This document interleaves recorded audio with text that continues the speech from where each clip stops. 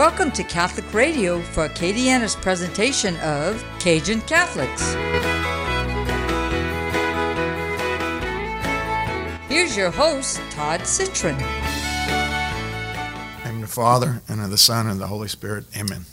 Lord, we come to you today, and we ask to bring the Holy Spirit down and to guide Todd and myself to do your will. In Jesus' name we pray. Amen. Amen. You're listening to the Cajun Catholic Radio Show. I'm your host, Todd Citron. Today I have a fine young man, good friend of mine, Mr. Saul Hernandez. He's a parishioner at St. John's Cathedral. Welcome to the show, Saul. Thanks, Todd. Appreciate it. All right.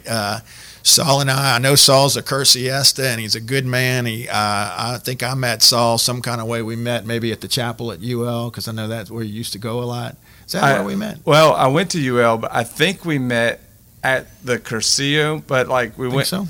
Not at the Cursillo itself. We met at the walk. Okay, remember, yeah, the Pentecost walk. I went on the Pentecost walk, and you were already there. And then when I got there, my feet were hurting.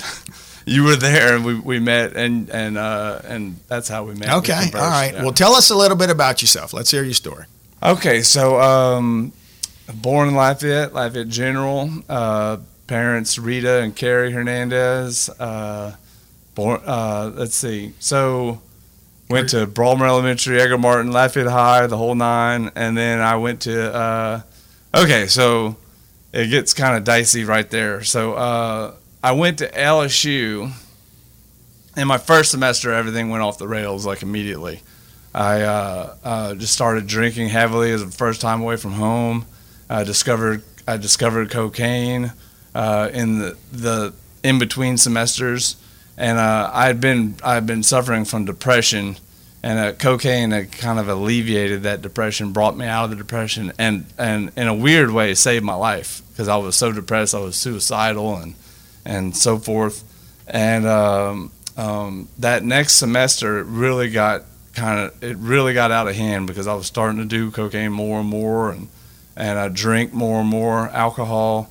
And marijuana too. Those were my three. You know, this sort of addiction, really. You know, I'm sober now. I've been sober for 3 years and 5 months. But at this time, anyway. I'll try to nutshell it for you. We don't want to spend too much time on it.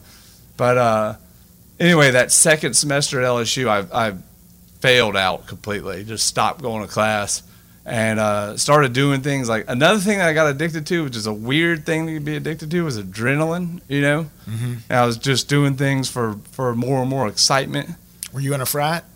I was, yeah. Kappa Sig. Okay. Yeah. And they later got kicked off of campus, but I was in that fraternity. I did not fit in at all. And I got blackballed from that fraternity, so myself and another guy who shall remain nameless, to preserve his anonymity. Always protect the innocent.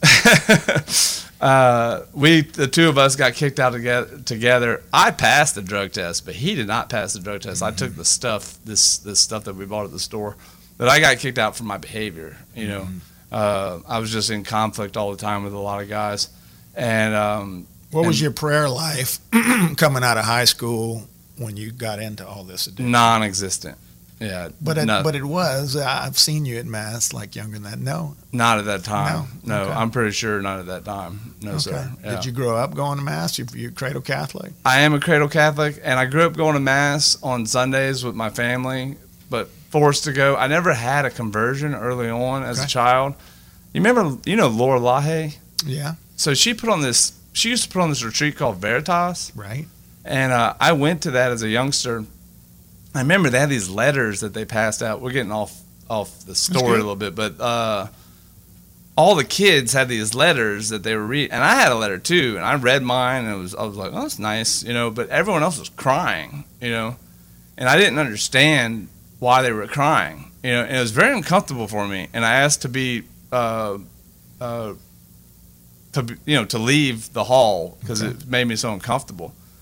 And looking back, like, that was not normal. Like, that right there, like, I wasn't connecting with my higher power in the same way that other people were connecting with their higher power. I've cried literally 7 times in my life. And that's not, normal is a bad word to pick for that, but it's not, typical, is unusual, But and crying is so cathartic. It's so, if you cry, if you're able to cry and to grieve and to, like, that's a gift. Sure. That's a Cleansing. gift. It is. It is. I think a lot of us are born with a God hole. My daughter tells this story, that you're born with a hole in your chest, and you try to fill it with all kind of things, maybe with the addictions, but what you're yearning for is God. It's a God hole, and you try and fill it with all these things that don't fill it, and then it's only until you find Christ that you get to really fill that hole. So is that sort of in college? I know you have a deep faith in you. I do now. Yeah. And I'll get there. Okay. And I'll try to get there quickly. Go ahead. Because I don't want to talk about this too much. So we're going to nutshell this. Arrested for armed robbery. So remember that adrenaline, like seeking that excitement. Armed robbery was there was a movie called Heat with Rob De Niro and Al Pacino, and it's like, oh my God, that's so exciting, And I was doing cocaine. And I was arrested for robbing Super One Foods. It's on Vassar to Caffrey. Arrested for robbing that. And I don't want to focus too much on that, but it was a low point. And fortunately, I fled the state. I went to Colorado, and some things happened. I eventually came back and surrendered. And fortunately, I was arrested. There was enough evidence left behind. I went into a bank a few days later, and I changed out the money.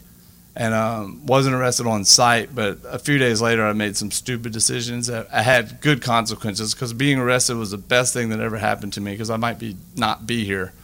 I think I'd be dead if I hadn't been arrested. That led to going to treatment for the first time in Phoenix, Arizona. Stayed sober for about 9 months. And now let's just kind of fast forward, okay?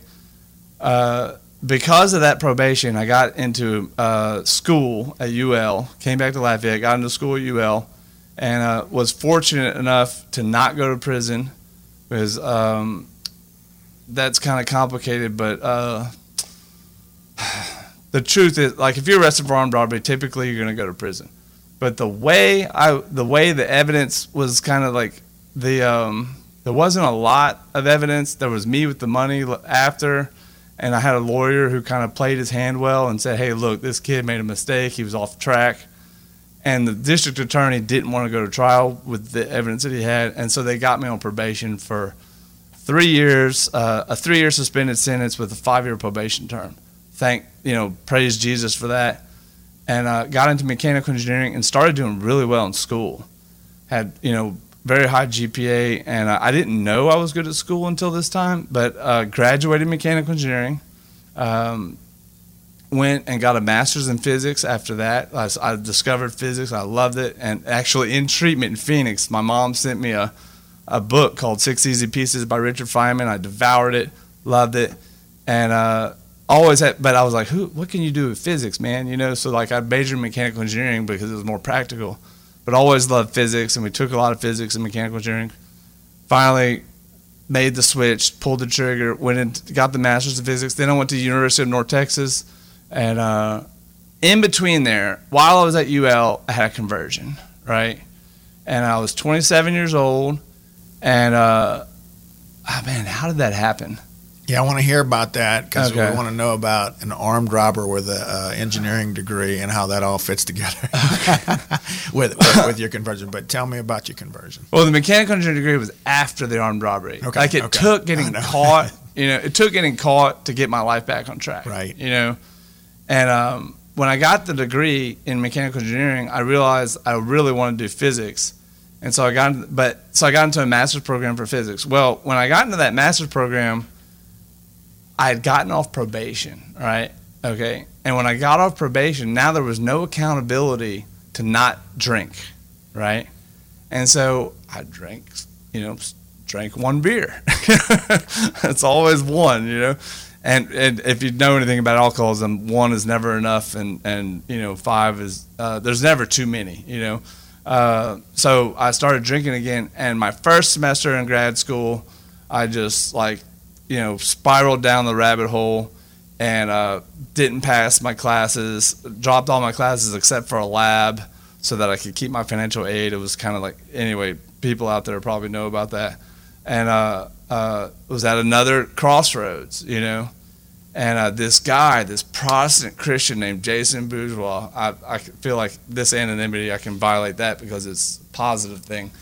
I was in the parking lot, the Burger King parking lot at St. Mary, and it was raining, and he found me. He was like, "Hey, man, what's going on?" And things were just not well, you know.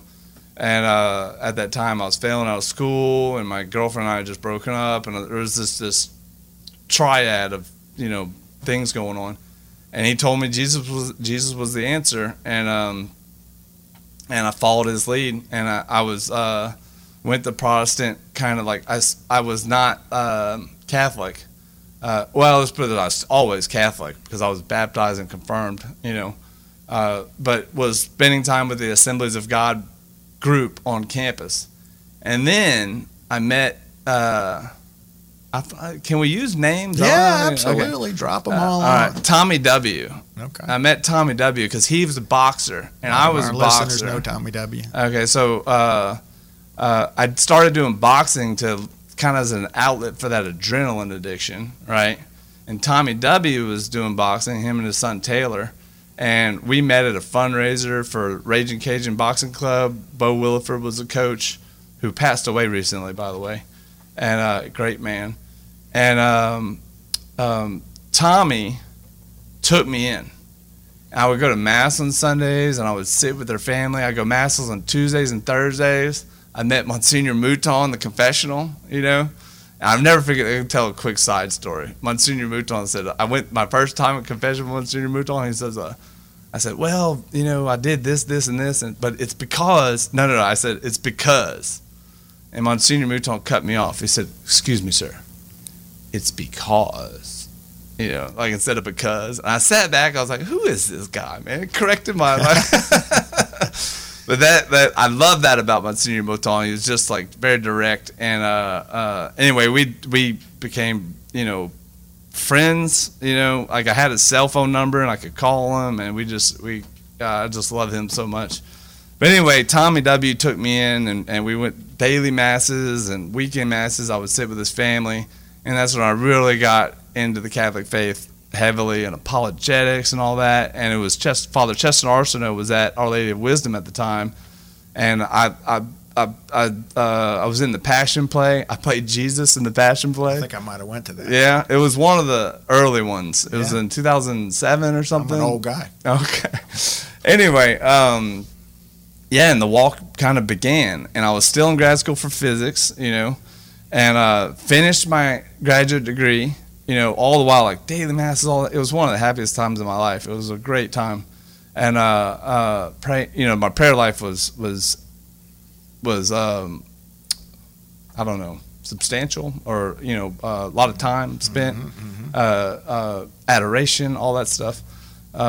Anyway, so I leave here, and physics is still my vocation, you know. And I leave here, I go to work on a PhD at the University of North Texas in Denton, Texas, if you guys know that. It's just north of Dallas. It's in the DFW, Dallas-Fort Worth area. If you look at a triangle, Dallas is, it doesn't matter. It's north of Dallas. So I worked on a PhD there. I'm sober all this time, right? Sober through the church, right? Okay. And I'm not drinking that, but through the church, not through AA or anything else, which I had tried in '98, you know. But in 2007, I got sober through the church, and I stayed sober for about 6 years, right? I met a girl, right? And while I was done with the coursework for the PhD, all the classes. There's 6 main classes, and I finished the quantum mechanics, statistical. Anyway, these hard classes.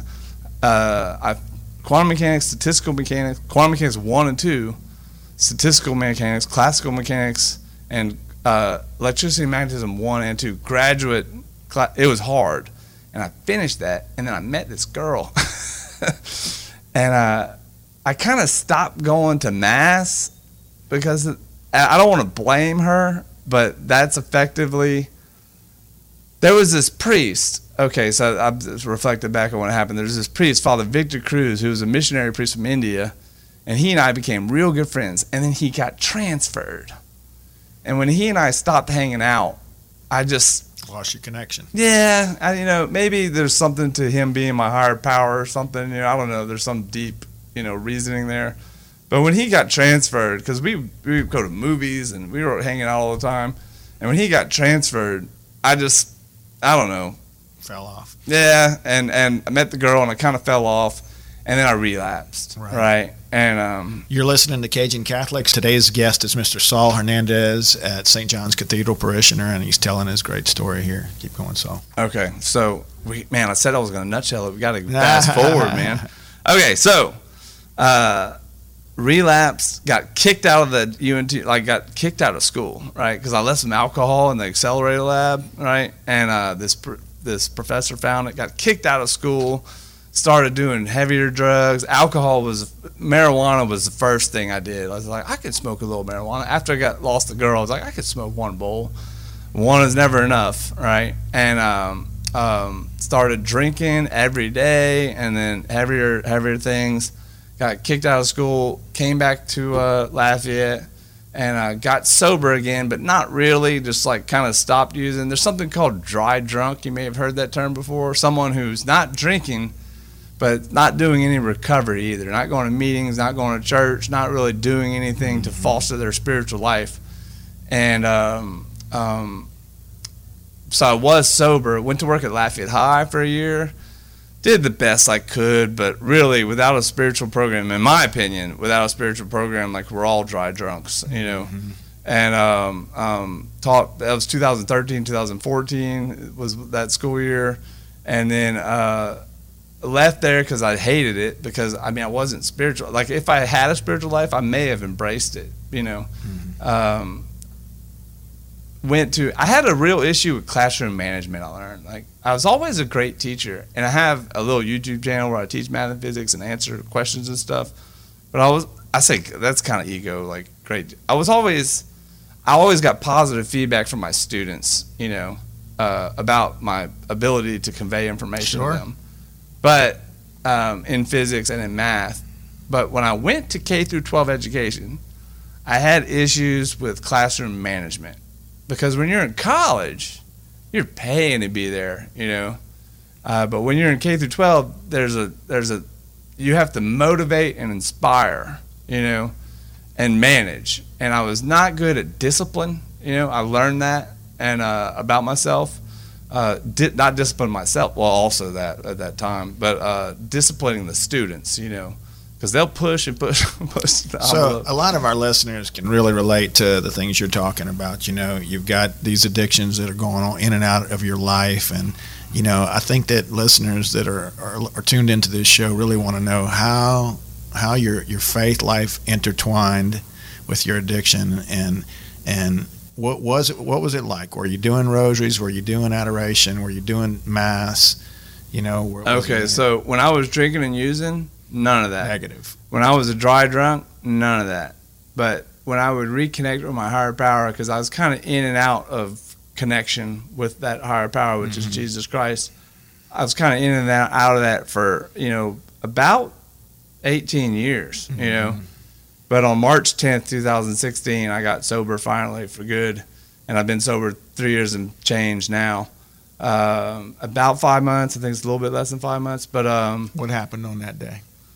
Man, I just had enough. I was in the program would say sick and tired of being sick and tired. And I had a friend who reached out to me and started going to AA meetings. And what I do today is I do AA meetings in concert with the Catholic Church, with mass and adoration. Rosaries is something that I haven't really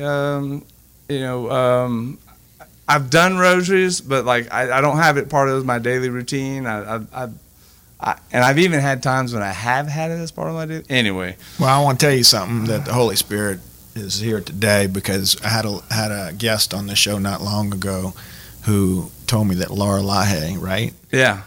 They went to a retreat with them and put a rosary in their hand, and something very supernatural happened, and it changed their life. And it's pretty ironic that you brought her name up, But it is, it's something that's close to my heart for sure. But you got to find that thing that keeps you in a state of sanctifying grace, right? Mm-hmm. But so tell me more about your conversion. So at that moment, that's it. No, that you really made a decision to. Yeah, I made and I ultimately realized that I had to do fellowship. But okay, so I'll tell you about staying sober, right? Fellowship is a big part of it. Like I want to speak for myself. I connect through my higher power through connecting with other people and with fellowship. And I do that with Catholics, but I also do that with people with a common peril, such as alcohol, And so I do that with meetings, but also with masses and with, church activities and stuff like that. But the common peril, really, I have a meeting that I go to every morning, and it's at 7 a.m., and we meet for an hour, but not just the meeting. Like, there's the meeting before the meeting. Always. We show up at 6:30, and we all, hang out and just, drink coffee. And the one thing, anyway, there's just a fellowship to that. There's a meeting before the meeting, there's a meeting after the meeting. I'm not able to stay for the meeting after the meeting because of work, but I always try to make it 6:30 at least for the meeting before the meeting. It's a family, Yeah. And, what's your sense of these people that are going to this meeting, of our community, of the Cajun Catholic community, and how that relates to, do you consider yourself a Cajun Catholic? You ever looked at it much like that? Or, what do you hear when you hear that term? So maybe you can verify or nullify this. My understanding is about 85% of Acadiana is Catholic. Is that maybe so accurate term? I've heard 70%, but I've also heard 85%. A high percentage. It's really 100 in my mind, but go ahead. Well, I'll be Catholic when it's over. Yeah. That's right. But yeah, I mean, I love that. Like, I've been to Japan, right, for this school thing. It was during my PhD program. We did some work with crystals. But anyway, when I went to Japan, it's like you go to mass. It's in Japanese, but you know what's going on.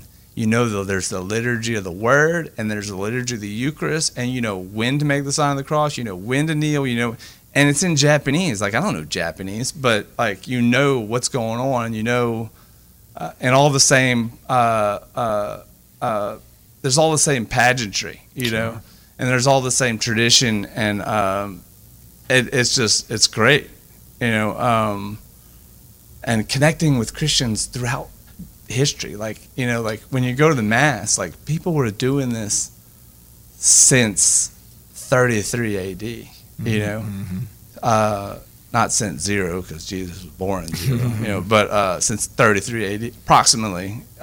So you sound like you've traveled a little bit. I know you said you went to school in Dallas, and how are you received? Do they identify you as a Cajun?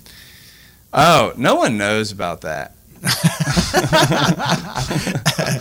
You don't have an accent too much, right? Yeah, well, some of my formative years, when I was 18 years old, I was arrested and sent to Phoenix, Arizona for, and there was all these people from all over the country there, Wisconsin, Ohio, and so I think I kind of adopted. And in fact, I'll tell you something. Okay, so this is weird. I don't know if other people do this, but when I'm not here, I say Lafayette. Yeah. When I'm here, I say Lafayette. I don't know if y'all do that or not, but I get that. And the late Monsignor Mouton, he would say, when in Rome. Like, I had confronted him about this because he confronted me about my language, so I thought I had something like mess with him about. But he says, like when you're in this area, you say it. But people don't, like, you sound Southern when you say Lafayette in another place. Right. So like New Orleans. Yeah. Mm-hmm. Just to avoid the confusion when I'm not, like when I was in Japan, I would say Lafayette, right. But when I'm here, I say Lafayette like everyone else. So, But anyway, hey, I have something. Can I talk about a little bit of physics? We only have much time left. About 5 minutes. Okay, so I want to share something cool with y'all. Okay. So, most people think of the atom. This is quantum mechanics. It's kind of like my area, right? Okay, so most think of the atom, when you learn about the atom in high school, you think of these little balls in the nucleus, protons and neutrons, right? And they're little bitty balls, right? And then electrons going around, right? And they're little bitty balls too, much smaller than the protons and neutrons. And they're going around the nucleus. Okay, so that is not the accurate picture of the atom, okay? Like if you Google silicon substrate transmission electron images, or TEM silicon substrate, and then click on the images part of the Google search. Okay, so when you click on the images part of the Google search, you'll see pictures of atoms, right? And they're fuzzy, okay? You can't see inside atoms, right? And that's not like just a technological problem. It will always be this way because of the rules of quantum mechanics. Like we will never see inside of the atom, okay? So no one's ever seen these things.